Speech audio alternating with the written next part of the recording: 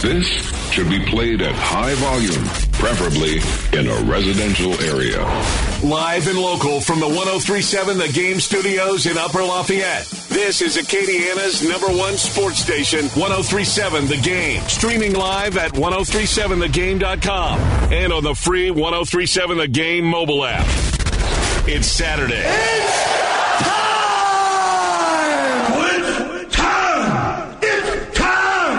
It's time to take a walk on the wild side. Get your Saturday started with an inside look under the dome with the world-famous CD. Do you know who I am? I don't know how to put this, but I'm kind of a big deal. On 1037, The Game. Hey, welcome everybody to Under the Dome with CD right here in Acadiana Sports Station 1037 The Game and 1037thegame.com. Hope you're having a good one on this Louisiana Saturday morning. An ice cold Louisiana Saturday morning. I had to wear 3 different long sleeve shirts, jackets. My goodness, it is CD 3 layers up in this piece. Mind you, I've had to take some of them off because it gets a little warm inside the First South Farm Credit Studios, where we're coming to you live from. Baby, we're looking good. Woo! And hopefully you're listening in on this Saturday. Appreciate you however you're doing so, be it through that tower of power too sweet to be sour, the FM dial. The tower of power, too sweet to be sour. I'm funky like a monkey. Sky's the limit and space is the place. Oh yeah, and hopefully you're having a good one so far, especially if you're listening through the free mobile app, smart speakers, Amazon Echo, Google Home. If you haven't updated your Amazon Alexa skill, make sure you go do so right about now, that way you can enjoy the show in all of its glory. And guess what? The Twin Peaks hotline is wide open for the whole 2 hours today from 11 to 1, leading you up to tip-off between LSU and the Tennessee Volunteers. Tennessee currently ranked 16th in the entire darn country, so hopefully you're getting ready for that.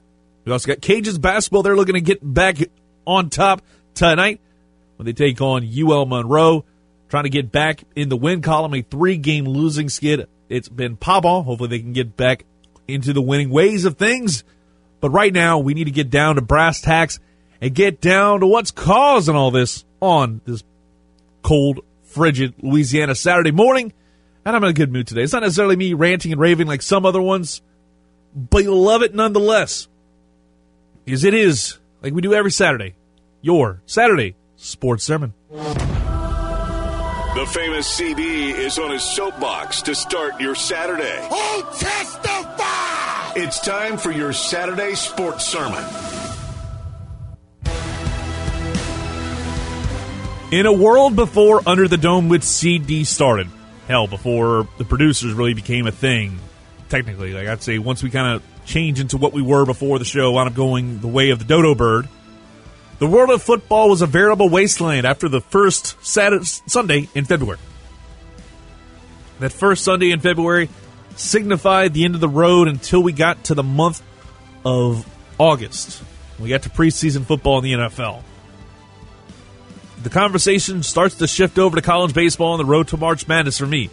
Some might think differently, but once the Saints lose in the postseason and the Super Bowl is over, my mind immediately shifts over to the baseball diamond. It's been a little bit different this year because it feels like I've been in a complete haze since the pandemic, but I'm still looking forward to seeing the Cajuns and Tigers open up the season in about 6 days' time. The fact they're playing each other in the second full week, the first full week of the season, I should say, that's really cool nonetheless. But there's still plenty of meat left on that proverbial pigskin, and that's the FCS ranks beginning spring football today. Yes, there are some teams that have just said they're going to opt out and wait for the fall of 2021, and you got to respect that decision from them because it's their decision. They can do what they want. It's their thing. That being said, I've got to say I'm excited for some FCS football. More specifically, I'm excited for guys like Frank Wilson, like Tim Rebo, 2 people I've had on this show in the past to promote their programs because they damn well deserve all the love they're getting and have been getting, if not more.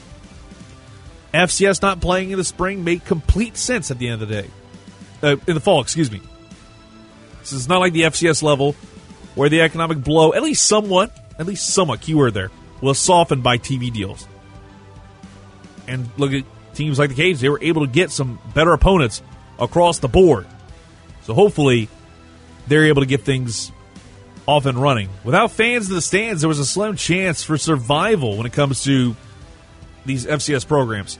So it's best for these guys to kind of shoot for a shortened season this spring of 21 and just punt things over and return to business this coming fall when things could be back to some, keyword some, form of normalcy. I'm not necessarily sure, but I'm just going to say I'm hoping, and I'm optimistic as I'll get, things will return to some form of normalcy in the fall of 2021. I'm genuinely excited that we get some form of competitive football once again. The fact that in the last couple of years we've had certain leagues fold up shop, the AAF and the XFL, the first real sports casualty of the pandemic. Thank you, COVID, for ruining the XFL. 2022, you get your third chance. I think they're going to do a lot better. That and the rocks behind it, so I'm always going to be pulling for that. And today we get the opportunity to have the lower level of football really take center stage when most years they're relegated to being the proverbial curtain jerkers for the big boys of the FBS level. Think about it.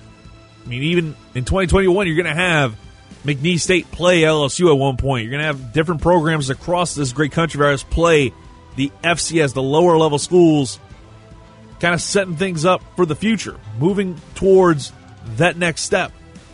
And now we're seeing these players actually have an opportunity to play in a 2020 season. I'm going to use air quotes here because obviously it's 2021, but it'll be more just a shortened version, conference only. Really awesome stuff for them. And it's just wild to think that a year ago, I had a conversation with Frank Wilson after he took the job at McNeese State and talking about his first game against Billy Napier and the Raging Cajuns. Obviously, that game did not happen. Would have been a hell of a lot of fun, but maybe we'll get that matchup again down the road. But now he's about to start a season after the most hellacious fall probably any program that I can think of off top has had to deal with ever. Think about it. You've got a pandemic that's hit everybody, so it's a level playing field from that aspect. But what coach has ever had to deal with not one, but two of the most devastating hurricanes hitting kind of the area where Lake Charles and the Acadiana area is at large? Having this season is a miracle in and of itself. And it's wild because I sit here every time and just look back at where we were a year ago. We were getting ready for just so much cool stuff to happen in 2020. And everything's kind of got canceled. Things got postponed. Things got moved around to make sure we could actually have a 2020 football season. And we did. We got to the end of the road. And we've seen over the last several months, football has been great. It may not be always the best in the world, but I tell you what, it's way better than the alternative of no football at all. What I've seen from a lot of levels of football, all of them, except for the FCS level, which is starting today. The fact that we get this laid at our feet, it's amazing. Because we saw all levels of football at this point in time reach their end game, which was a challenge in and of itself. But the FCS is ready to do that. And again, I'm happy. I'm probably over the moon.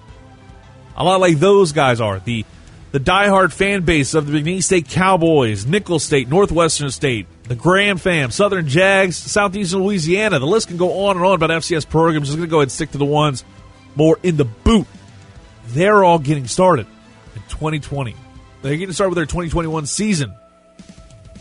And it's their time to shine. I'm looking forward to seeing how they're going to do, because if 2020 was any indication, the boot is more than ready to shine once again on the gridiron. So I'm amped up because of two reasons. One, it's football with actual stakes to it. There's something there that I'm looking forward to. It's the fact that and also the fact that we have something to have in that spot on a Saturday this week. Will I keep tabs on FCS football throughout this shortened season? Of course. Will I bring it up on the show? Probably. But at the end of the day, I've got college baseball coming up next week. College softball. Hopefully the Cajuns can get started. Is the Cajun softball team, because of this giant freeze that we're having, hopefully you're warming up listening to this great sports talk that we got going on right now. But we're down to the brass tacks of what's causing all this on a Louisiana Saturday morning.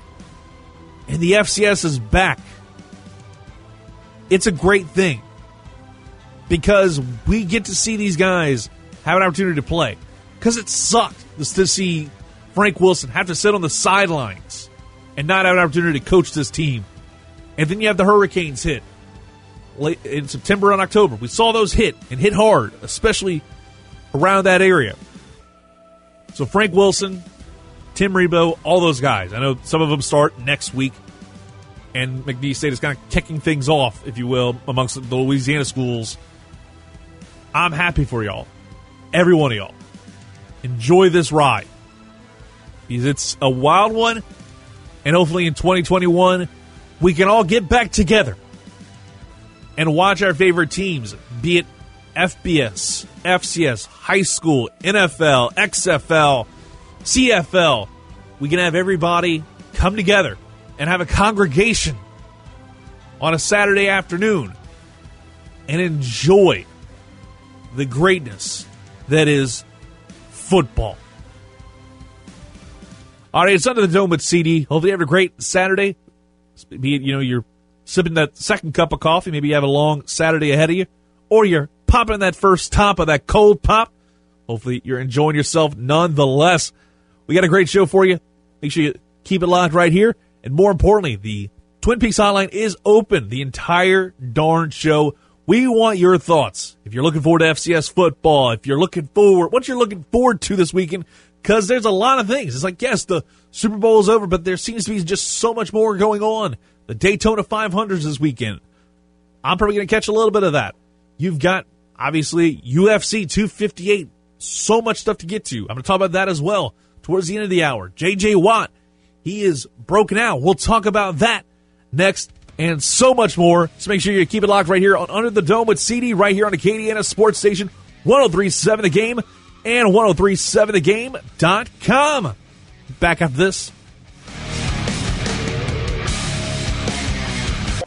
Under the Dome with CD is a show for all the degenerates out there. You make your rules, and we will break them.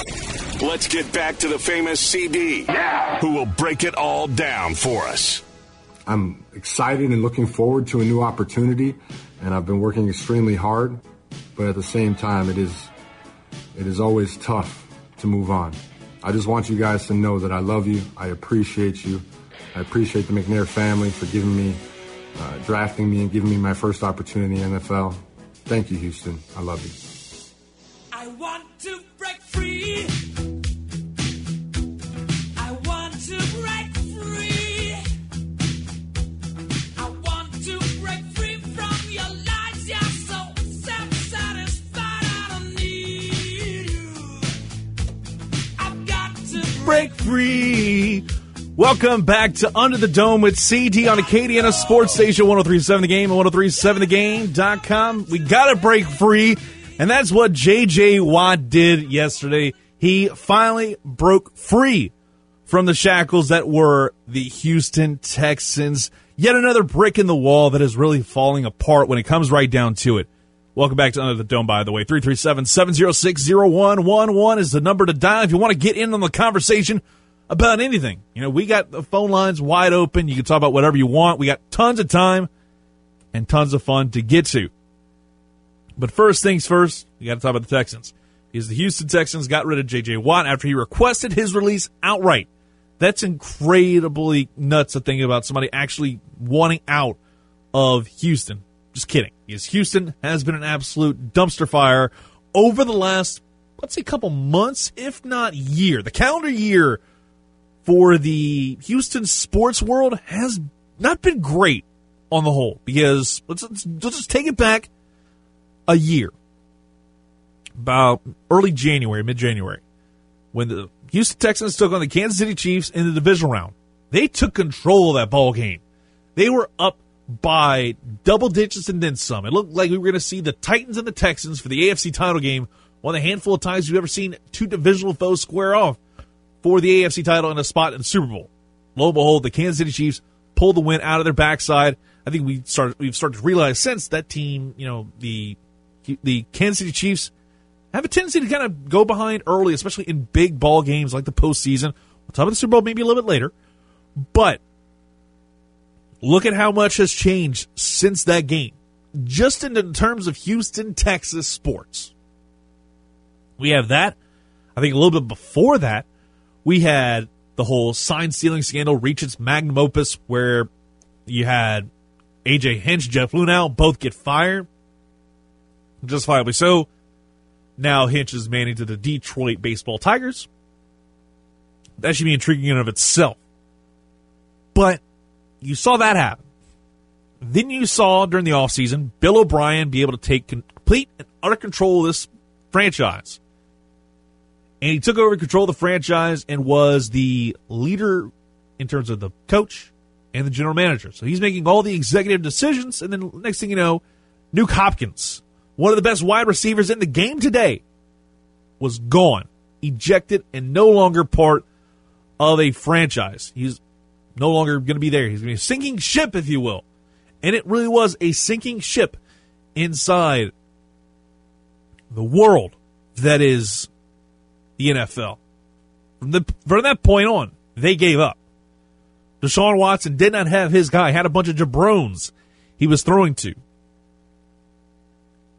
Then they wound up being 4-12. So we go from being probably a half away from winning, getting a spot in the AFC title game with Deshaun Watson, Nuke Hopkins, all these talents that you have, and you let that talent go over to the Arizona Cardinals and was doing really good things. At the end of the day, he won the breakup.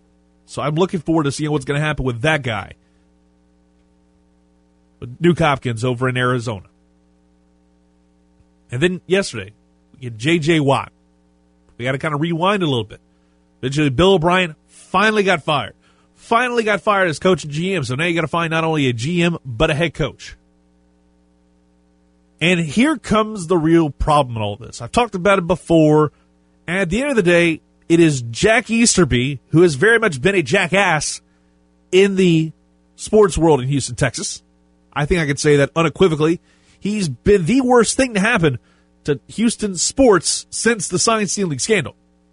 He's been the worst thing ever because he continues to try and he's the invisible hand. If you watch AEW the last few weeks, you know what I'm talking about with the invisible hand, Don Callis. He is the invisible hand that's been moving these pieces around.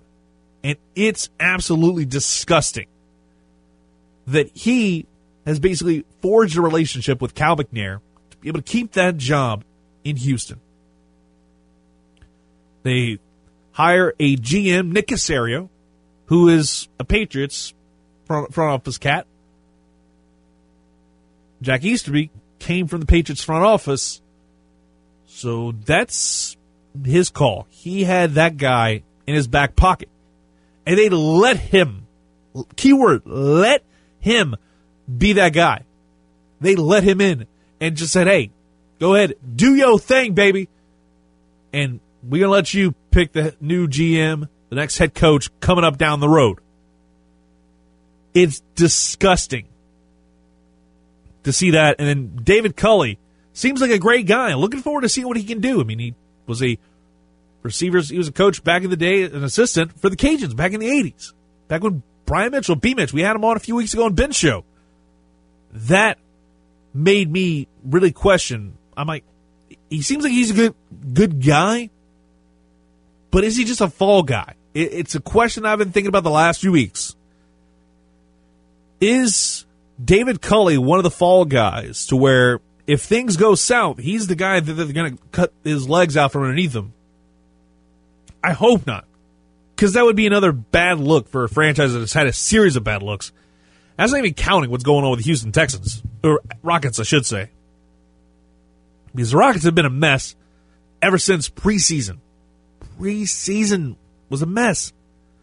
And now they got rid of James Harden, and they're actually not, horrible. They're not god-awful, but they're not great.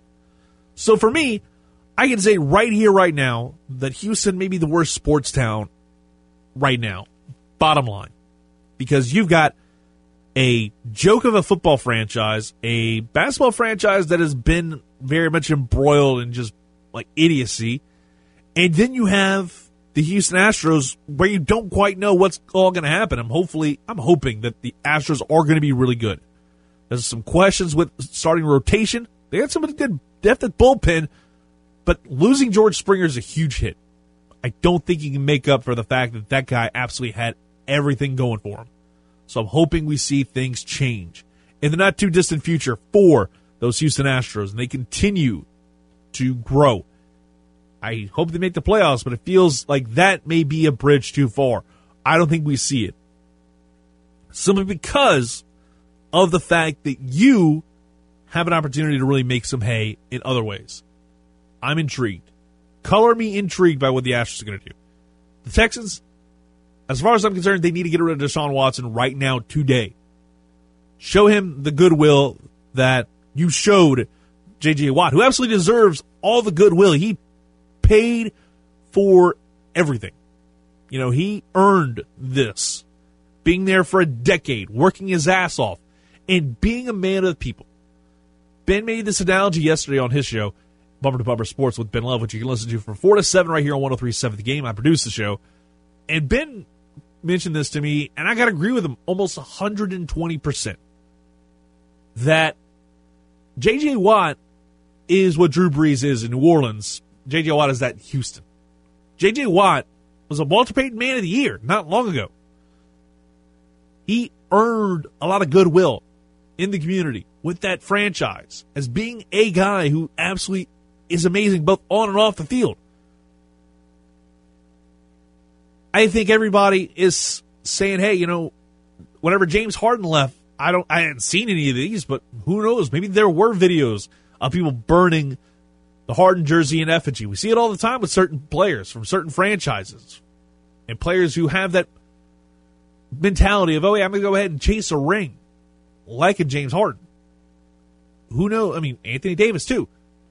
There's a distinct fan base that I think is sitting there over in H-Town and is pretty much saying, hey, we love what you're doing right now. We love what you're putting together right now today. We want to see what you do with whatever franchise you're with. You're leaving. It sucks. But at the end of the day, we got to respect it because we respect you enough to want to see you succeed because you weren't going to be succeeding at any time ever with this franchise in the current state that it is in. Because, let's face it, the Texans are a mess. Whatever you had with the Cleveland Browns about, let's say, half a decade ago, that's this team now. They are the definition of the factory of sadness. Factory of sadness is the Houston Texans in 2021. The other side of things is, where does J.J. Watt go? Honestly, I think the most intriguing spots are Pittsburgh, Green Bay. Maybe I'm blind to all this. Maybe somebody can explain to me, tell me different. 337-706-0111. Maybe somebody could tell me something different when it comes to the J.J. Watt situation. I don't think he's a guy that's going to be chasing a ring. There's a different situation in all this. He is out because he knew that this team was going to suck this year. He is in his 10th year in the league. He's been playing for a decade. He's only got so many years left on his bump card as a defensive end. He's been played with injuries in the past, but he wants to have that one more run. But I don't think he wants to just immediately go to the best team in the league like the Kansas City Chiefs or the Tampa Bay Buccaneers. He doesn't want to go that way because I think that's not his legacy. I think in my mind, J.J. Watt could be a Hall of Famer, a fringe Hall of Fame candidate because of what he's been able to do both on and off the field. He's been that kind of guy. The real question is, how does he stack up to some of his other contemporaries? The big question, everybody talks about it. The whole, he doesn't have the rings. He doesn't have this. He doesn't have that. You know, I think he could be a guy that gets in towards that last couple chances, like an Alan Faneca. Alan Faneca, probably one of the better offensive linemen I've seen in a long time in the league. It took him a long, long time to be able to get in that spot. A lot of it has to do with the fact that the offensive line position isn't as sexy. I'll admit it right here, right now. I love offensive line because I think it's the most important position outside of quarterback. I'll tell you what. And I think I can give you prime examples. Go look at the Giants post Super Bowl number 2 with Eli Manning. That offensive line after that completely fell apart. Eli Manning's career was largely shortened because of that, because he probably could have played at least 3 or 4 more years if his offensive line wasn't there absolutely falling apart at the seams every single game. That offensive line, every time I saw highlights on NFL Live or Sports Center back before I did sports radio, I would see highlights of Eli Manning getting obliterated, getting destroyed. Offensive line is probably the most important position because it protects your quarterback. And if you have a really good one, you can wind up doing a lot of different things. And look at what happened in the Super Bowl. The offensive line was trashed for the Kansas City Chiefs due to injury, ravaged by injuries. And they looked like garbage. And you had Pat Mahomes pulling his best Fran Tarkenton impression, running around in circles like a chicken with his head cut off. That's the most important position. Quarterback is really up there, but I think it's a 1A, 1B type thing. At least for me. Maybe I'm completely wrong here. But hopefully we can get to see Deshaun Watson move somewhere else down the road. It just depends on if somebody's going to be willing to pay up the king's ransom that they're giving him. I'm looking forward to seeing what's going to happen with this because there's so many people that are probably be involved in this. But again, and somebody can tell me I'm wrong on this because I don't think I'm wrong at all on this. I legitimately think that the J.J. Watt deal will go to Pittsburgh or Green Bay. 2 teams that definitely could have a chance to get a ring, but it's not predestined like everybody's thinking with the Tampa Bay Buccaneers. I think he has a chance to be able to do something with those franchises, and he has those ties. I would love to see that, to be honest with you. See TJ, DJ, and JJ all on the same team. Have the entire Watt family be in Pittsburgh, and JJ signs a 1-year deal. So say, I'm here for 1 year, I'm going to play this year, and then I'm done because, hey, my body's not exactly as great as it once was. After this, I'll hang it up. I want to play with my brothers for 1 season only. And then he helps bring this team and put them on a really good run because I think that's what was missing from this team last year was cohesiveness, at least on the defensive side.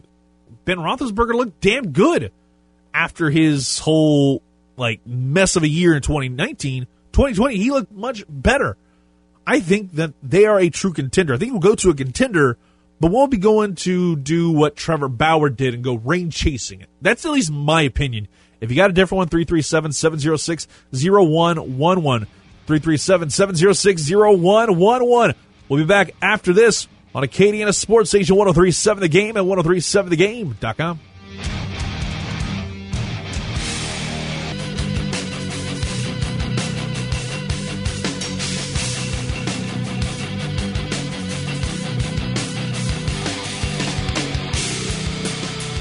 The famous CD is a 5-tool player of sports talk. He can talk about a lot of different things, even some soccer. If you're Manchester United supporters, sing the Manchester United song.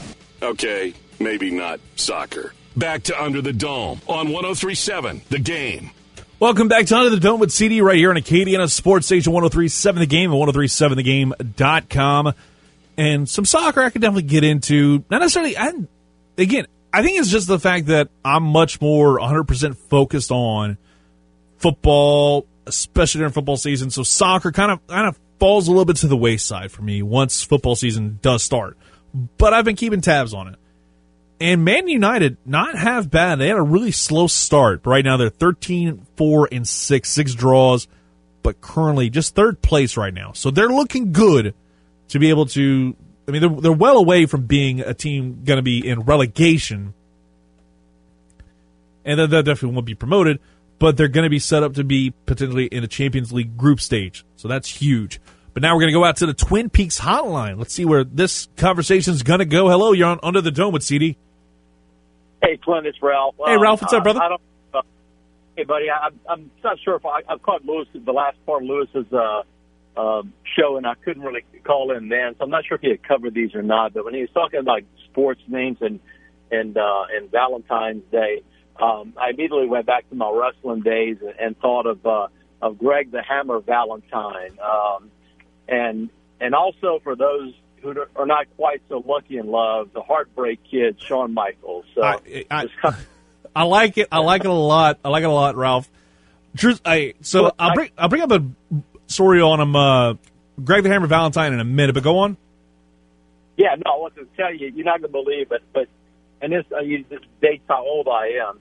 But back in the day, and I don't remember which federation it was, because I know by then Mid-South had merged with or become part of UCW, so it might have been that. UWF? But, yeah.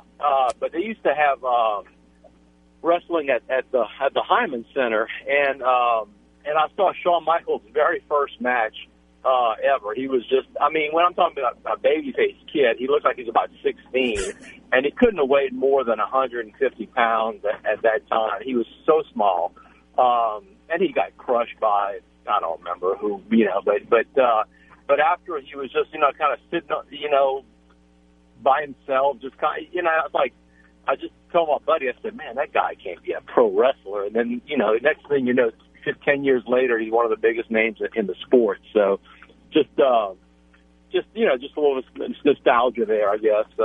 And of course, Brother Love too. I was about to say that, I was waiting for that to come out of your mouth. Go on.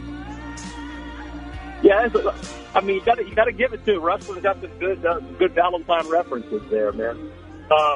So anyway, I just want to throw that out. And I want to get your opinion too, Clint, on what, I don't think it would happen, obviously, but I tell you what, I would, with Russell Wilson being, kind of throwing the things out there in Seattle, and there was some talk. Brandon Marshall mentioned the Saints as one of 5 teams that Russell Wilson would be a good fit and interested in going to, and with Chris Richard now on the Saints team, albeit in the secondary, but with the Seattle connections there, I just wanted to get your opinion. If we could get Russell Wilson for the right price, what would you be willing to give up for him as a Saints fan? And I'll hang up and listen, Clint. Have a good Valentine's Day. Have a great weekend, man, and stay safe. All right, Ralph, I definitely will. Appreciate you bringing up all the Valentine's Day names. I'll get to my Greg the Hammer Valentine story in a little bit, because I met him a few years ago. But I'm actually, you bring that up about Shawn Michaels. It probably was Mid-South, because, again, this is just referencing CageMatch.net, which has a archive of every single match that a superstar has been a part of. This dates back, at least for Shawn Michaels, 1984, I believe, was his first match, according to Cage Match, because I wasn't born in 1984. I was born in 89, so I was but a gleam in my dad's eye at that time. But his first match, according to this, was Art Cruz beating him. Michaels did the job. That's the crazy thing about Michaels doing the job, period, in Lake Chuck at the Civic Center. I've not seen much on the Hyman Performing Arts, and I know one of the first matches Stone Cold did was against the legendary weight Frogman LeBlanc. But going back to your question, Ralph, you got me on a tangent about wrestling. I have a Cajun Strong Style podcast, which will drop on Monday, recapping NXT TakeOver Vengeance Day, Impact Wrestling's Against All Odds, which is going to be really cool. The Triple Threat Revolver match is something I really want to see. That being said, I'm going to go ahead and level with you. Russell Wilson's a damn good player, but I'm not necessarily sure I would want to have him on my team if I had to give up a lot. Because I think at the end of the day, the entire debate about getting Russell Wilson, I don't think you need him. I just don't think you need him to be that guy. Now, when it comes to the question of who would be your guy, Clint, who would be that guy that you'd want to trade for? Honestly, I don't want to trade for anybody. People will know this, because if you listen to me long enough, I've been very anti-Jameis Winston. This has been a very anti-Jameis Winston household since before I started working here. A lot of it to do with his off-the-field antics. Came over from Florida State. Just felt like a complete, a-hole. Let's just go ahead and say that. He felt like that. He's part of my team now. And I'm like, you know what? I'm giving him a chance. I'm giving him a chance. If he fails, he's done. I will deride the cat until there is no wheels left on the proverbial wagon. I'm giving him that honest to God chance to be that guy. And if you say one thing and do another when it comes right down to it, I don't know where you're going to go, what you're going to do next. Because with all due respect, this team, the Saints, I think are actually going to work well with Jameis Winston as the quarterback. I don't think you need to trade for Russell Wilson. Now, if Russell Wilson comes at you on the cheap and they say, hey, just give us, your such and such pick this year and next year, and you'll get Russell Wilson. You don't have to really give him anything. Maybe you give him Jameis Winston and a first-round pick in this year, next year's draft. I don't know if that'd be the price, but if I were an NFL team, I'm wanting a pick from a quarterback. I want a quarterback and a quarterback to be involved in that trade in some form or fashion, because I don't want to be left with my pants down and not have a quarterback ready to go, be it in free agency or the draft, because I'm sure there's going to be some guys in the draft that the Seahawks could wind up getting. I just feel like the price is going to be a little bit too much. Now, of course, as the $1 Million Man, Ted DiBiase, to keep the Mid-South and old-school wrestling talk going for a minute, I think there's so much going on with it's like everybody's got a price, but I feel like the price is too much for the Saints because of the fact that basically you got Jameis Winston, relatively speaking, on the cheap. If you can get Jameis Winston to come back, the conversation changes. I just don't think that there's going to be a lot of teams going to be willing to give up as much as the Seahawks are going to want, probably. I think what the Seahawks should do is start trading off other pieces to get better pieces on the offensive line, because that's what Russell Wilson needs. I talked about the offensive line 5 minutes ago. 5 minutes ago. The offensive line for the Seahawks has been trashed for the last several years. It's another reason why I think the Max Unger trade for Jimmy Graham back in 2015 may be the best trade that the Saints have done in the last decade.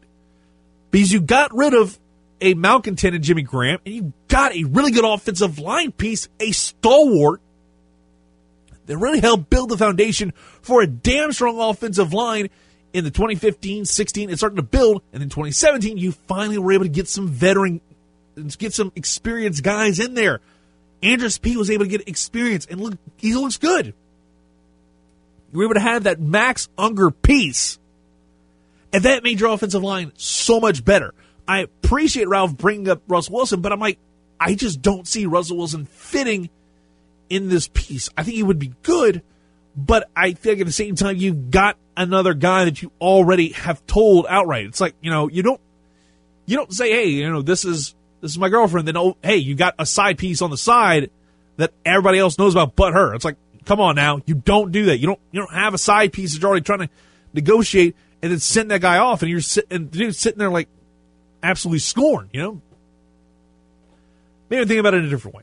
But before we take that time out, before we wrap up hour number one a little bit, I want to get to the Greg the Hammer Valentine story. So this was 2018. Yeah, 2018. This is obviously pre-COVID.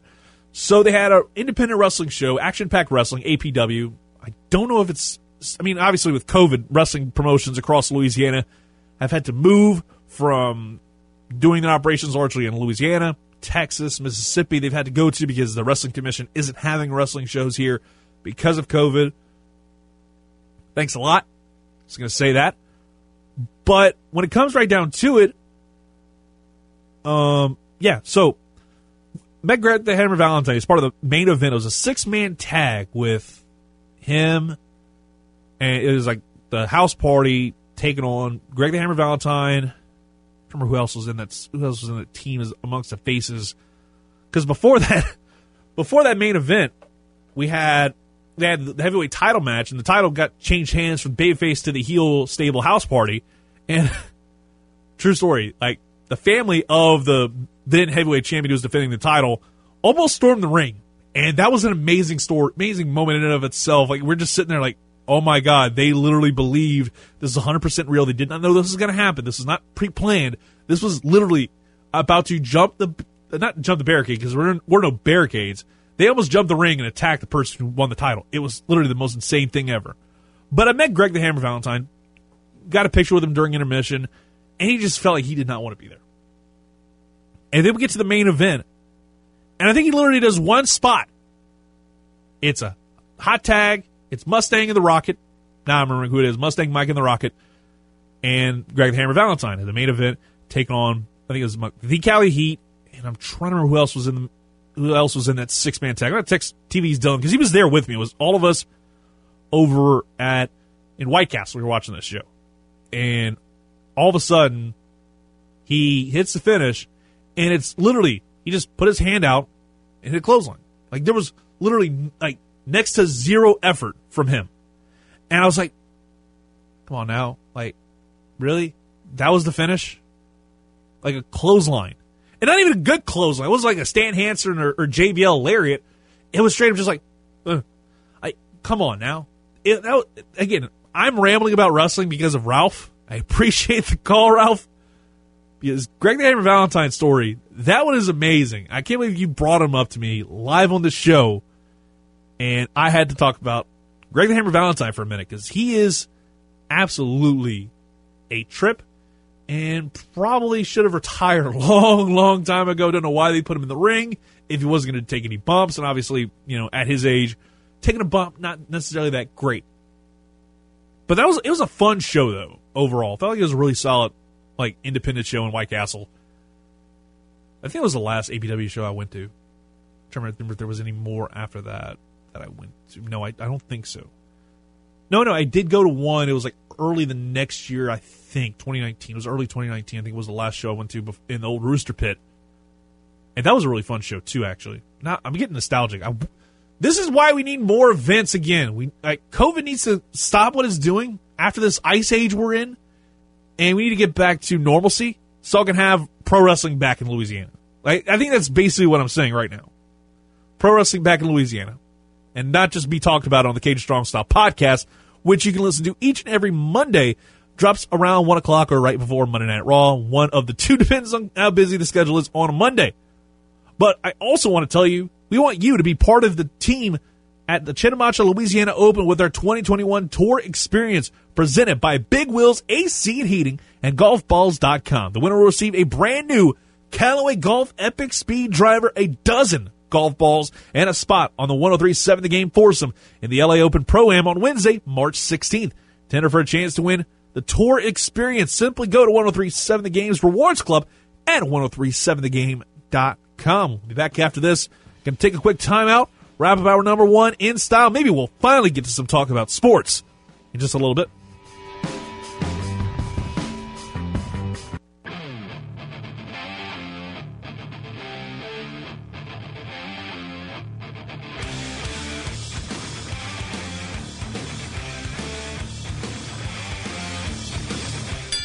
From the octagon to the 20x20 squared circle and everywhere in between. Give me a hell yeah!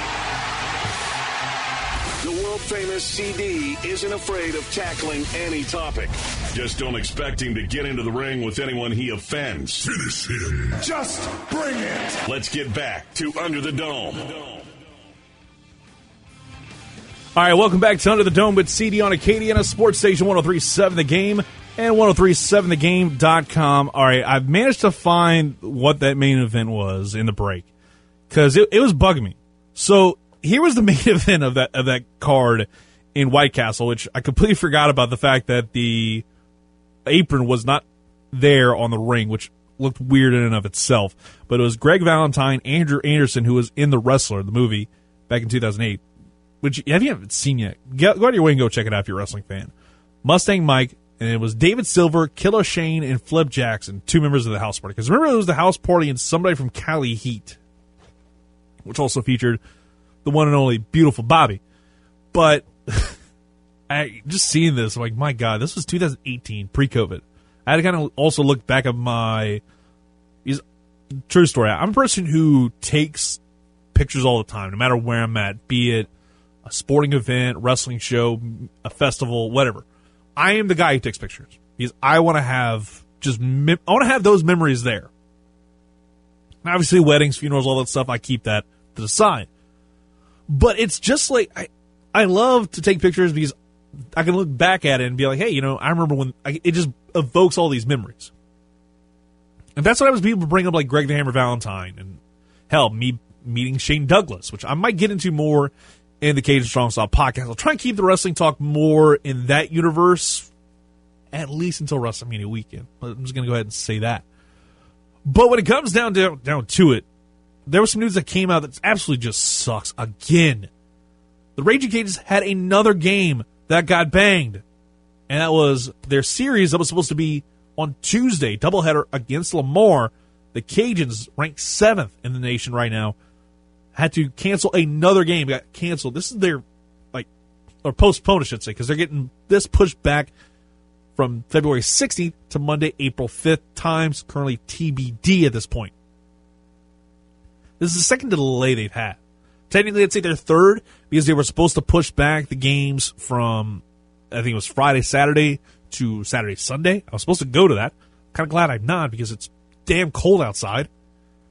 But now the Cajuns are going to be taking on UAB as part of the Green and Gold Classic February 19th through the 21st at Mary Bowers Field in Birmingham, Alabama, starting with a 12 o'clock matchup to take on the Southeastern Louisiana Lions on the 19th. So another game getting postponed.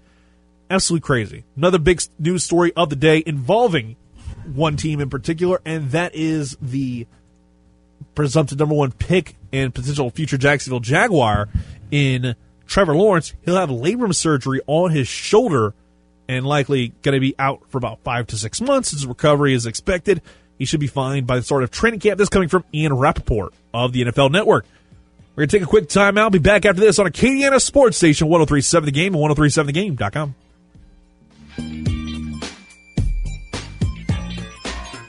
This should be played at high volume, preferably in a residential area.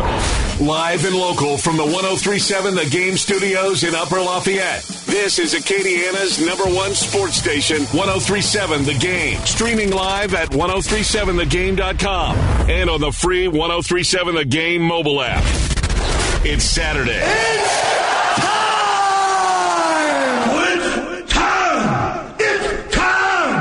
Time to take a walk on the wild side. Get your Saturday started with an inside look under the dome with the world-famous CD. Do you know who I am? I don't know how to put this, but I'm kind of a big deal.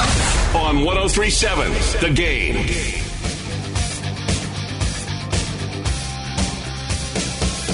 Welcome back to Under the Dome with CD on Acadiana Sports Station, 1037 The Game, 1037thegame.com. Hour number 2 of 2 is officially underway. And, of course, we are coming to you live from the beautiful First South Farm Credit Studios. Hear this worldwide. And appreciate you listening in, however you're doing so, be it through that old school FM dial. This is where the power lies. Or through that new school, newfangled 1037thegame.com, the free mobile app, which you can download for iPhone and Android today. Make sure you go check that out. Or, as you heard, the smart speakers, Amazon Alexa, Google Home. My phone got triggered and told me, hey, I'm going to do whatever it tells me to do. I'm like, no, we don't want you to do that. At least not yet. Because, well, I'm here in studio. I don't want to keep hearing myself in an echo. My Google Home, or my assistant here inside the First South Farm Credit Studios on my phone, always does that. It gets triggered every single time it hears that. It's absolutely hilarious. But hopefully you had a good one so far. And appreciate you listening in to Acadiana's #1 sports station on this Louisiana Saturday morning. A chilly Louisiana Saturday morning. But I mentioned it's Acadiana's #1 sports station. And that must mean that I gotta be the best of them all. That's just cut and dried. I'm the best. Whether you like it or not, you're looking at, the greatest, the best looking man, the best dressed man. Long limousines, jet airplanes, custom-made clothes, and any woman in the world I want, just like that. Welcome back Under the Dome with CD, Hour 2 of 2, the Twin Peaks Hotline is open, 337-706-0111, 337-706-0111. And I appreciate you, however, you're listening into the program, and hopefully you're enjoying yourself in the comfort of your own home, because I think that absolutely right now, considering how cold it is outside, because I wound up going outside, obviously, to get here, and right now it is, 36 degrees. I was seeing something, the low on Monday's supposed to be like 14 degrees. I'm like, what the hell is going on? Like, this is insane to see how cold it's going to be in February of 2021. Shows what happens when you shut down Mardi Gras. Mardi Gras shuts down, the entire state is just going to be frozen over. Hell is frozen over. Pigs have flown. Almost like 11 years ago. Which, isn't that a friendly reminder that Facebook memories are really wild? Because I was reminded 11 years ago yesterday was, I think it snowed here in like the Acadian area. So basically all the same week, the Saints won the Super Bowl and it snowed. That's a wild week, bottom line. But let's get back to sports in the here and now, because I want to talk a little bit about the Louisiana Raging Cajuns, currently in the middle of a 3-game losing streak on the men's side. Women's side, they are looking good right now. 10-game win streak, but hopefully we can see Ty Ducey get back healthy. Get well soon, Ty, because she absolutely has been a tour de force for this Cajuns program over the last several weeks since returning from their... They didn't have COVID. It was the other teams that had COVID, so basically they had like 3 weeks of rest and like right in the middle of the season. And since then, they've been on an absolute tear. And this is a Cajuns team that's definitely dealt with a lot of injuries, and those have kind of hurt the team in a lot of different ways in past years. This was an opportunity where they actually got back into the swing of things, fully healthy, full gear, full hog, and were able to go 10 straight wins. That's never happened before with a Cajuns women's basketball program in history. And I've been somebody who's like, I felt like maybe a couple years ago, Gary Broadhead's leash would be short because of the new regime coming in, Dr. Brian Maggard, and maybe a win-now mentality. Lo and behold, that's changed because you look at the circumstances that they've had, dealing with a lot of injuries, and that affects the way games have been played, the way people have been able to put things together. I'm looking forward to seeing how that Cajuns team looks going forward without Ty Ducey later today. But I want to get down to brass tacks when it comes to the men's team. They're absolutely starving for a win. I'd say damn near fiending for a win because they want to be able to get something going heading into the stretch run. And you're playing a ULM team that just had lost 10 straight games. 10 straight. I was saying this to Ray because me and him were talking back and forth through text on Thursday night towards the end of that game. And he said this team's playing awful. And this is the Cajuns team that a few years ago was doing the same damn thing when they were towards the top of the world. I think this is the 2017-18 season or maybe 2016-17, somewhere along those lines. Had been 2016-17 because I think my friend Carly was still here in town. And we were all covering games with me, Lewis, back when he was with the Vermilion. Remember that, Lewis? So I think we were all still covering it in different ways. And I was there that night, and it was Little Rock and the Cajuns. It was a home contest, and it was senior night. And Little Rock, I think, had won 2 games all year at that point. I think I bring up the story every year whenever the Cajuns do what they just did and lose to a team who had 3 wins all year. All freaking year. You lost to that team, a bunch of jabrones. 3-10. They had 5 total wins. Right now, they have 5 wins, so 4 heading into this ball game. And you lost to that team. And yes, I understand there were injuries. You had Devin Butts, a great player for this team, was suspended. But it's absolutely abhorrent to see what they just did. And I think the same kind of credence that we give Gary Broadhead over the last couple of years dealing with injuries and stuff, that's been the story of Bob Marlin's team the last few years. And I nothing but respect for Bob, but it just feels like he gets really bad breaks at the worst possible time. Like, I don't know about you. I feel like he should be having a lucky rabbit's foot around him at all times at this rate because the team falls apart at certain points or they lose a key player before conference play and the team's not the same. Like, it's something I've observed in the past. And I'm getting a response, Lewis, and it was me, Ray, Lewis, Tim, and Foot. I appreciate that. But like I said, that was an absolutely insane game where you lost to a team like that heading into the conference tournament because that was the last game of the year, if I'm not mistaken. So you lost that game, and you just look like garbage. That's kind of what I'm seeing right now with UL in 2021. Now, yes, there's been injuries. They were ravaged by injuries in the past, and it just absolutely continues to be something where you're kind of having to deal with it. What happens next with the Cajuns? That's the million-dollar question when it comes right down to it. And just looking at their schedule, the stretch run, the last few games of the season, they aren't easy. Because the next two series you have are against Texas Arlington and Little Rock. And Little Rock is a way different team than they were when you played them a couple years ago, like I just mentioned. Because Little Rock, yes, they're 10-10, 6-7 in the conference, but I still think they can be an absolute pain in your backside. Same thing with UT Arlington. If you're playing like you have been over the last 3 games, you have to step your game up in a big way against these teams. Because UT Arlington is nipping at your backside to be the second in the West. Second in the West. Right now, you two are competing against each other. Texas State is obviously head and shoulders above the rest, but you're competing for the numero dos seed right now. Number 2.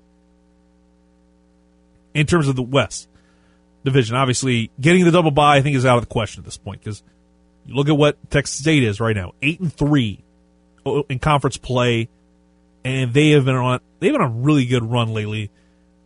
They whipped up on UT Arlington last night, 63-56.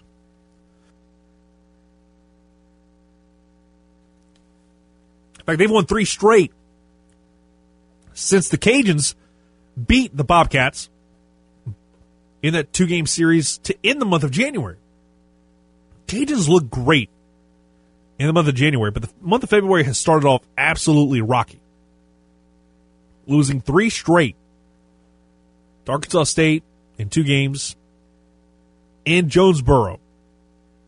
One of those games is absolutely topsy-turvy as all get out on Saturday, where you had supposedly somebody tested positive, but turns out it was just guy had symptoms but then tested negative. That's why they delayed the game to wait for the results.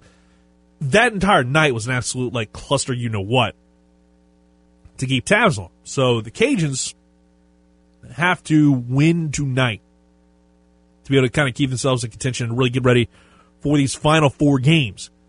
Because it's all like LSU basketball. LSU basketball absolutely has to win a lot of these ball games down the stretch. Because I'll talk about LSU in a little bit more detail in a minute, but you've got the next 4 games after tonight. Auburn, Georgia, Arkansas, and an Arkansas team that looks pretty good. And Vanderbilt, which is a baseball school. Let's just be real. So the next 2 weeks, next 3 weeks actually, because you don't have a game in the midweek, at least right now. Supposedly you're going to be playing one of your 2 teams that you need to make up on Wednesday. Haven't seen anything official yet on that end, but it feels like more likely than not that's going to be the case. But they'll be playing on Saturday against Auburn. Then they play the next Tuesday on the 23rd against Georgia. Then you play Arkansas at 1 on the February 27th, and you start the month of March taking on Vanderbilt. And of course, if everything goes according to plan, it should, but crazier things have happened. If you can try and go maybe, I'd say the way this team has played as of late, I feel like if they play like they did a couple Saturdays ago in the SEC Big 12 Challenge and they play a full 40 minutes, they can beat Tennessee. I think they have an opportunity to do so because Darius Days is back and he looks to be fully back but you've got to put together the game of your life to beat that Tennessee team. Because if you do, that really sets you up in some high cotton at this point to where you could potentially be, I'd say, after that, and you wind up taking down some teams you're supposed to, like a Georgia team who was 5-7 in the conference. I think there could be an edge to where you could very well go. If you win against Tennessee, that's a Q1 win, no matter how you slice or dice it. Then your next 4 games, you got Auburn. Auburn's been a pretty good team in the past, and Auburn, I just had the standings up. Auburn, yeah, they're 5-7 overall this year. They're a little bit on a downturn, but I feel like you could still slip up to that team. They are a team that has the potential to trip you up. Then you play Arkansas, who's same record as you right here, right now, and then you take on little old Georgia and Vanderbilt, who is obviously like their football team at the bottom of the barrel. So you have a chance to really make some hay, but this is the most important game you have on your schedule this year. Bottom line. That's the most important game you have on your schedule over the next 5 games. Win this one, and you control your own fate to be a 2 or 3 seed in the maybe a 3 or 4 seed in the SEC West or in the SEC tournament when that comes up. And that would be massive because then you'd probably just need 1 win and you're in. At this point, we don't want to talk about the whole situation trying to get into the SEC tournament, and we need to just talk about the NCAA tournament. We need to focus on getting you a decent enough seed in the SEC tournament to where the series doesn't look as great. But if you want to talk about that or anything else, the Twin Peaks hotline is open, 706-0111, 706-0111. Back after this on Acadiana Sports Station 103.7 The Game, 103.7thegame.com.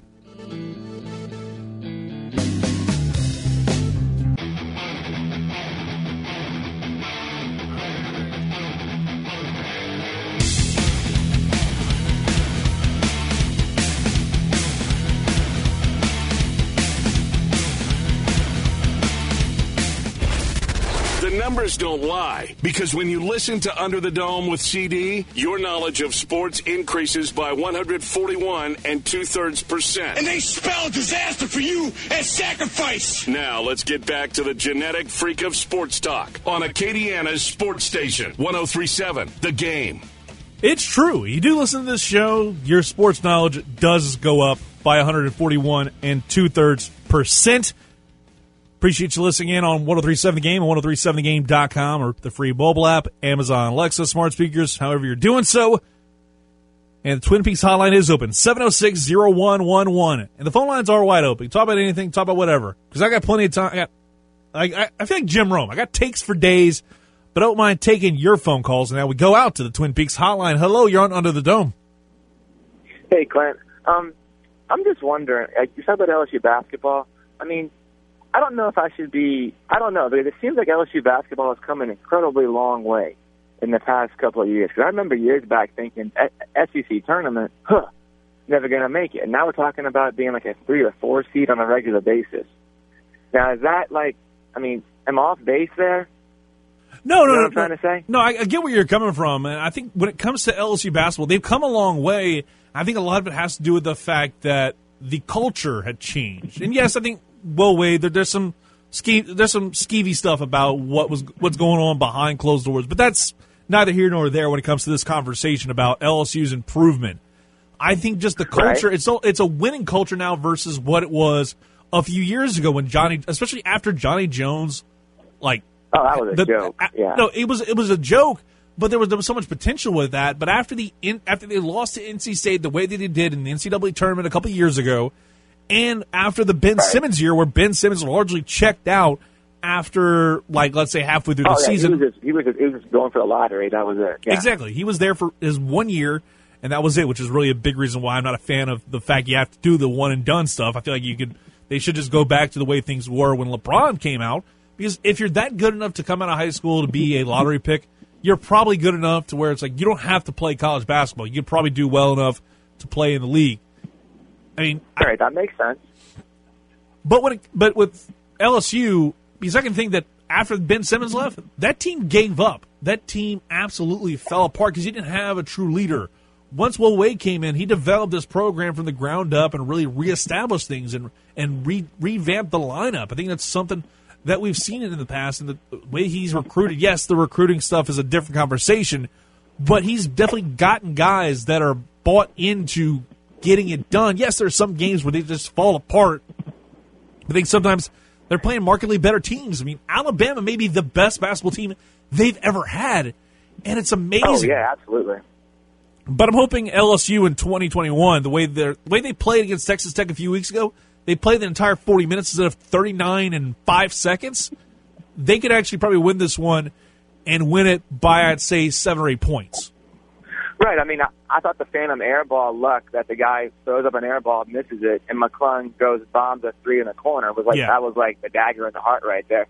But I mean, one more thing I want to say about basketball. I mean, Will Wade normally squeezes everything he can out of these teams. Now, are they underachieving this year?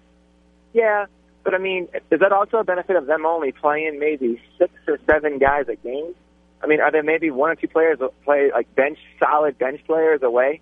Because after Andre Hyatt, the drop-off must be just catastrophic. That's an interesting question. I don't know a whole lot about the bench, but you bring up underachieving. Now, let's just kind of quantify this. Would you consider 12-6 in any year underachieving and being 7-4 in SEC play? Well, okay. No, but with the amount of talent that they do have, I would have thought they would have been, I don't know, 14-4 at this point. I mean, 12-6, I'll take it. But how many games should they have won?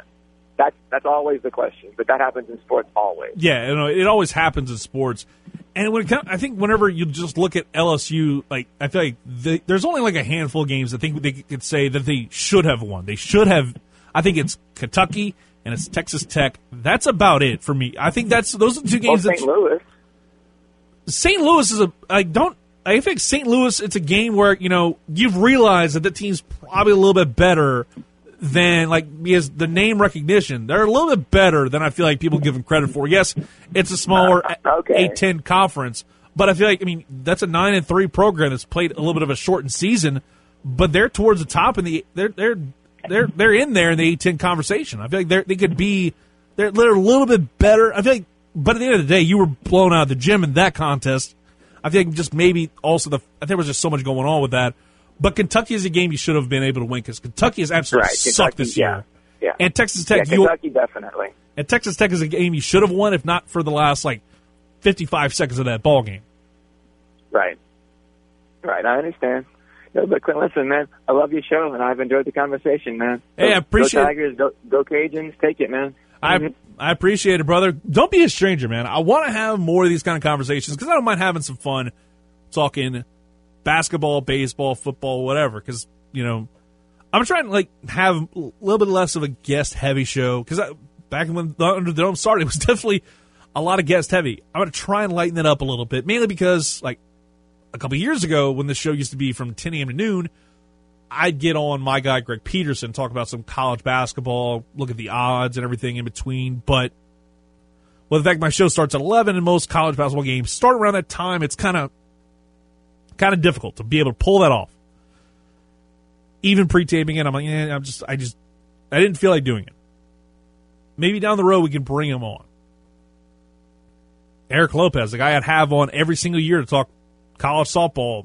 I'm kind of punting on that because college softball, it's weird this year, and the Cajuns aren't playing again until next weekend now. It's come on now. This damn, cold weather, and again, this is all cold weather. It's not COVID-related. It's all cold weather, just ruining all the fun. And that's what's making me kind of like a sad panda, if you will. But with the LSU game today, 2.5-point dogs are LSU, which I'm not that surprised about. Again, it's looking at what Tennessee has done. They are a very good team. I'm not saying that, but it's LSU. But LSU has to defend the 3 a little bit better.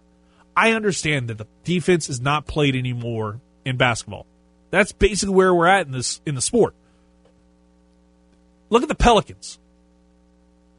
You saw Luka Doncic put up godlike numbers, and Kristaps Porzingis look like a man on fire from three-point range. I believe he had like 8 or 9 threes made.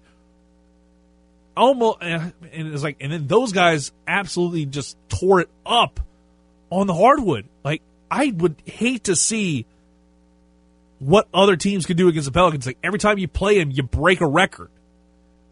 That's just, it's not conducive. And I know we hear it ad nauseum from David Griffin about how he wants to play defense and play defense. I'm sorry, but defense has gone out the window in the modern game of basketball. And I just sit here every time I watch the Pelicans or somewhere along those lines, especially in the NBA. My God, the NBA is a joke compared to what it was, I'd say, like 10, 15 years ago. And this may be old man talking. Yeah, I'm 31, almost 32, which doesn't make me that old. But I'm sitting here, and I'm wondering, like, where did this sport go? And then last night, I saw this clip, and I'm sure you've seen it as well, from LeBron James during last night's primetime matchup, and he outright just straight up flops. Like, probably the worst acting job I've ever seen since Tom Green's movies, period. He absolutely just stunk up the joint, and I was sitting there watching the play. I'm like, this is why I can't take seriously the Jordan-LeBron debate.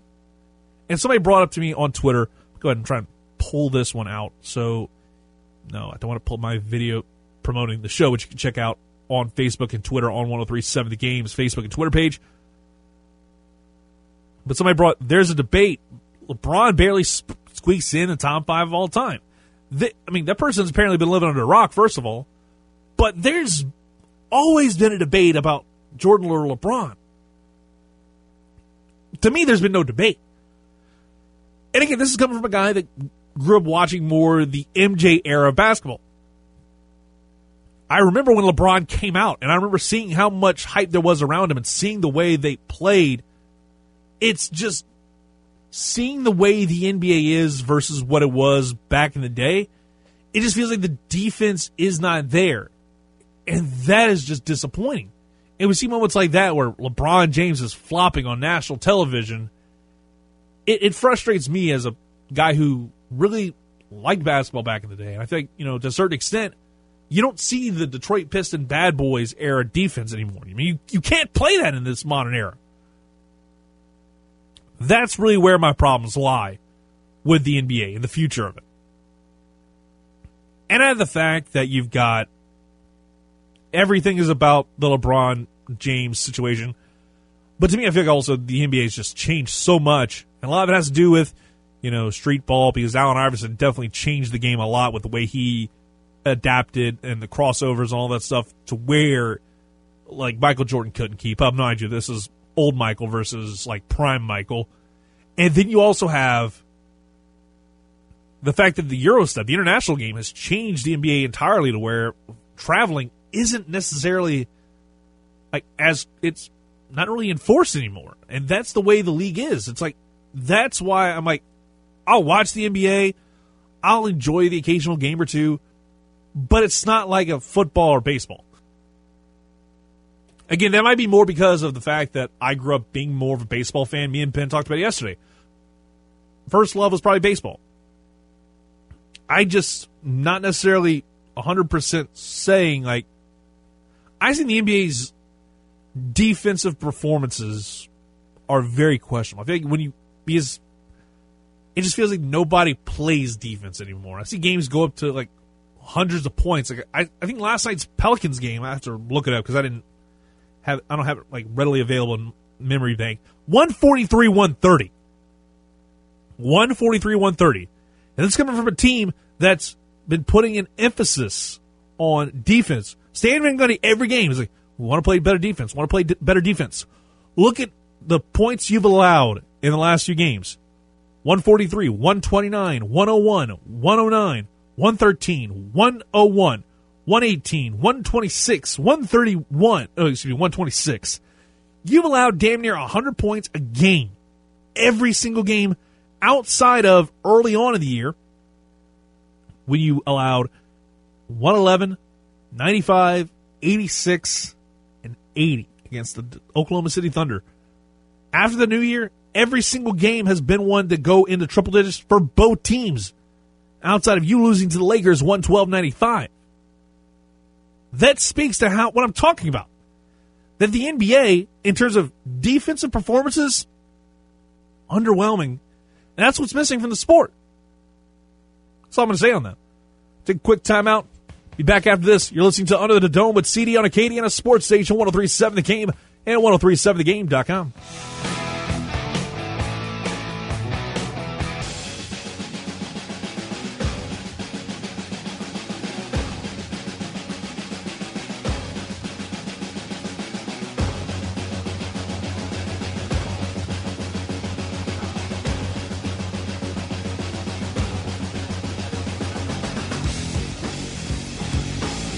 CD may be considered world famous, but he still goes out and eats a shrimp po' boy just like the rest of us.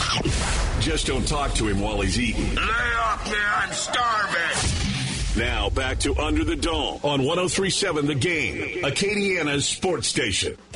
All right, now, the Twin Peaks hotline is open, 337-706-0111 here on Under the Dome with CD.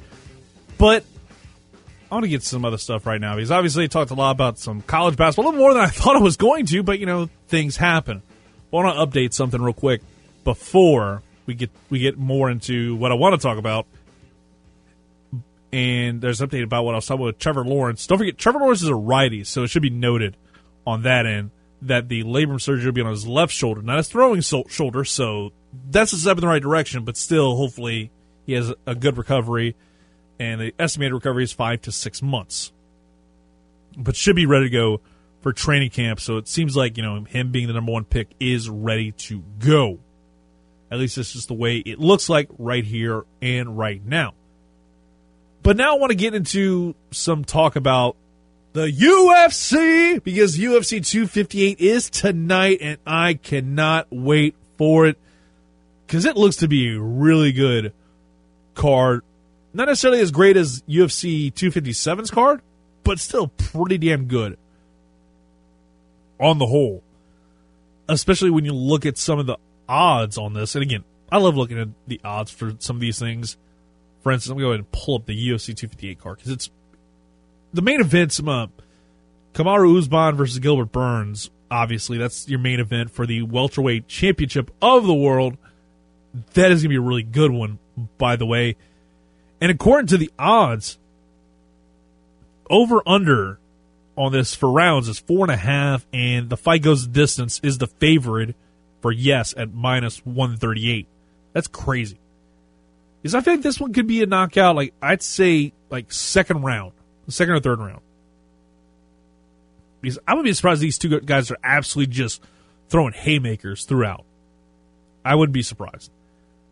Outside of that, you got Kevin Gastelum in a middleweight fight. I think he's got a chance to move up in those rankings and maybe contend for a title fight down the road. But it's a really fun UFC 258 card on Valentine's weekend, right after, I'd say, underwhelming UFC fight night last Saturday with Alistair Overeem getting demolished by Alexander Volkov in about 2 minutes in the second round. But you also had a really awesome fight with Frankie Edgar getting KO with a flying knee by Corey Sandhagen. A breakout performance from him. It was basically like, if you've ever seen Kenny Omega matches in AEW or something, it's the V-trigger. He just basically hit him with a flying knee, and it was nuts. But at the same time, it was awesome.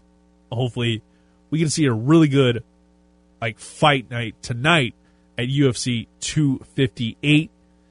That's seen a little bit of changes, but another thing that was interesting that I saw pop up last night into this morning was news about John Jones. And it's crazy that John Jones, again, I'll say this. John Jones continues to be the guy that gets those, second chances. He's got about 20 of them. And don't get me wrong, John Jones is probably one of a great fighter, period. But I don't understand why he is going to have immediately he gets thrown into a heavyweight title fight. Because apparently Dana White said that Jones will fight the winner of the Stipe Francis Ngannou fight that's going to happen later this year. The fight's going to be taking place on March 27th, and reportedly Jones will be facing him off next, presumably I'd say after August. I'm not a fan of it. Like, I think John Jones, yes, he's 26-1, one of the greatest fighters of all time, but man, it feels like he is the definition of given umpteen chances because Dana White just continues to put him over. And I think he's a damn good fighter. But as a person, he's a scumbag. He's a bag to the nth degree. But some of the stuff that Dana White has talked about is, Khabib Nurmagomedov, that whole situation, because Dustin the Diamond Poirier, what's going to happen with him next? Because that's where it needs to be. Like, if Khabib doesn't want to fight again, that's fine. Vacate the title and have a tournament. Because so help me God, if I see Conor McGregor, Dustin Poirier in a trilogy at the end of the year, I'm going to be absolutely just disgusted with this. Because we don't need to see a trilogy of this in 2021. 2022, maybe 2023, if both these guys are still in their prime. But at the end of the day, I do not need to see a rematch of McGregor-Poirier within a year's span. It'd be a horrible marketing tactic. I'd much rather see it at the beginning of next year, if I'm being honest. Treat it like you did the Stipe DC fight. Have it take place a year apart. Because that makes things a lot more interesting. And you have the trilogy fight, have it for the title, because more likely than not, Poirier could win in a vacant title where it's the number 1, number 2 contender. Because I think Poirier definitely deserves to be the number 1 contender right here, right now. He, to me, absolutely deserves it. I'll go ahead and pull up the lightweight rankings right now, because he hasn't looked at it since UFC 257. And right now it's Poirier, Gaethje, Charles Oliveira, and Michael Chandler, 1 through 4. Conor McGregor is literally sitting at 6 behind Tony Ferguson. He's out of the conversation. Boom, not a factor. If Khabib Nurmagomedov retires, then give me Poirier, Gaethje in a main event somewhere down the road. If you don't do a 4-man tournament, this would be the one I'd want. This is the money game. I think you'd put this fight somewhere in the vicinity. I'm not saying you put it on as a main event match during International Fight Week, but I think you could put something close to it. Maybe relatively close to it, like a big fight night or something. I don't think this is a UFC main event match. But for International Fight Week, because I think that's the next possible opportunity for Poirier to fight, because I think he's going to take some extended time off and maybe come back in the summer. At least it's just my perspective. I don't know him personally. I don't know if he would do that. But I think that would be the best case for him and his future, and be able to have a bigger platform to be able to have the lightweight title match. Because I think there's some other stuff. And again, who knows if, because I think if this were Dana, the John Jones winner fight that I was just talking about, that will happen more likely than not then and there. But I'm intrigued by this UFC main event. Usman Burns, especially the way the odds have gone. It's crazy, to think that Usman Burns expect to go the distance, like I was saying, but I'm still going to wind up checking it out. I've got Usman winning this match because I think Burns is a little bit outmatched, especially when it comes to some of his ground game. Because Burns absolutely has the ability to withstand strikes, because Usman's got some good hits, and Burns is a little more powerful. But I'm looking forward to seeing what's going to happen there. And, I saw Dustin. I'm kind of rambling here because I feel like there's a lot of things I can get to about the UFC. But it was on David Mahoney the other day, which is on our sister station 106.3 Radio Lafayette. And he talked about moving up in weight class to take on Diaz, because there's been a lot of trash talk between the two. Honestly, if that happens, that's going to be like a next year fight. Because I think Poirier would much rather take some time to move up in that weight class and move up to where he'd be comfortable flipping over to that side of things. Because once you add on a few extra pounds or so, the way you fight changes a little bit. And moving up in a weight class to take on Nate Diaz and having to do that in a few months, I don't think his body's going to be ready for it. Because cutting weight and gaining weight for fights, it changes that fight prep in an entirely different way. If we see it, I'd probably give my early money on Dustin, because Poirier has absolutely been a guy that's turned himself around after that early loss to McGregor. I think when we saw him after the Khabib fight, he's a man possessed, and I'm looking forward to seeing what he's going to bring to the table the rest of the year for the UFC whenever he does get back into the octagon. But still, Usman Burns tonight, going to be a lot of fun. Going to keep tabs on that this weekend. I hope it's as good as hyped. At least that's what I hope. We're going to take a quick timeout, be back, one final take, and then we send you to LSU basketball taking on those Tennessee Volunteers.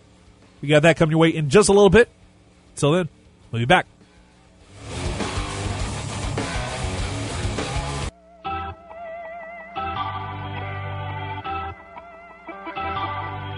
Just before we close up shop here on 103.7 The Game, the famous CD is looking to fire off one more take before dropping the mic.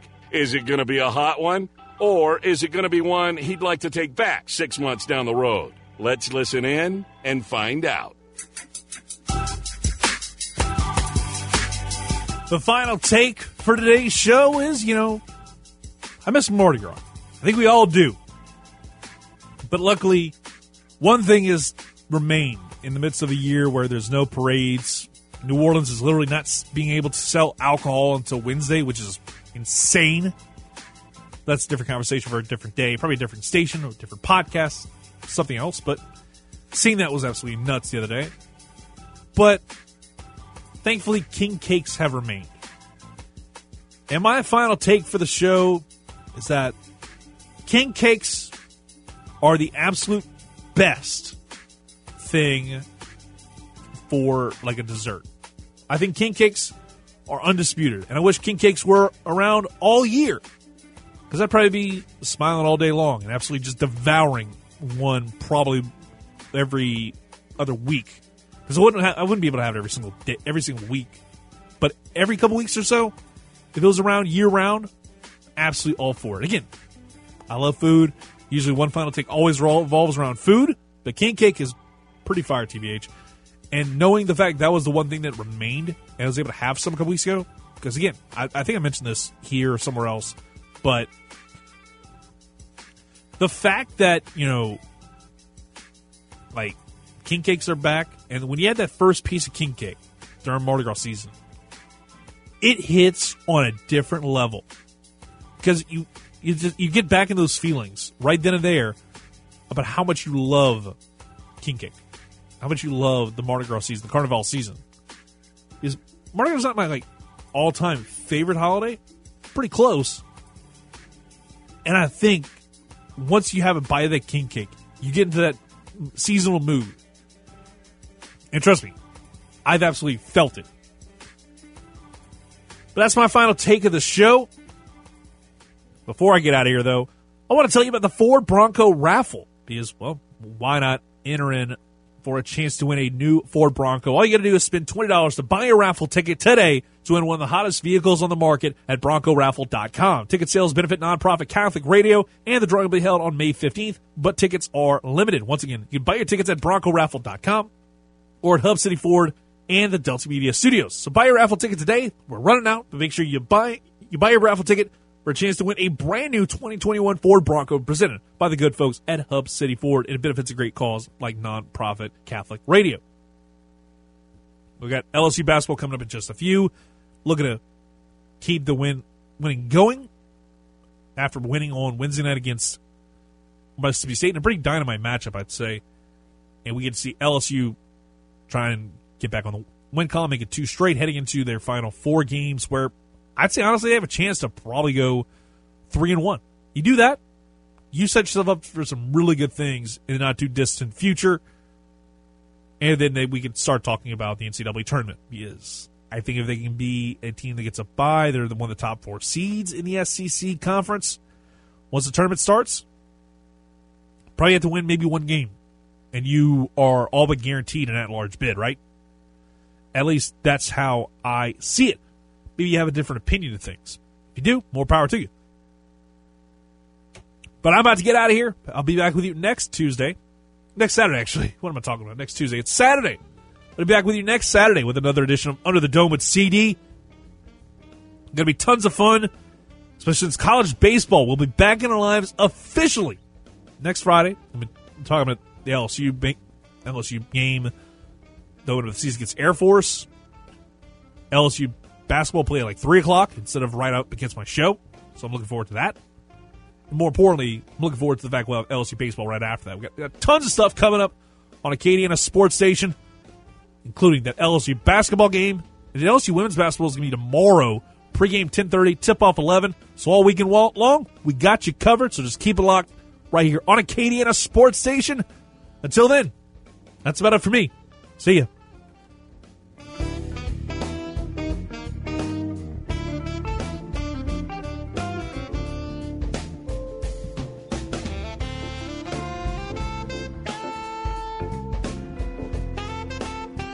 Hey, Clavis! Wake up! The show's over. Oh, yeah! Kick it!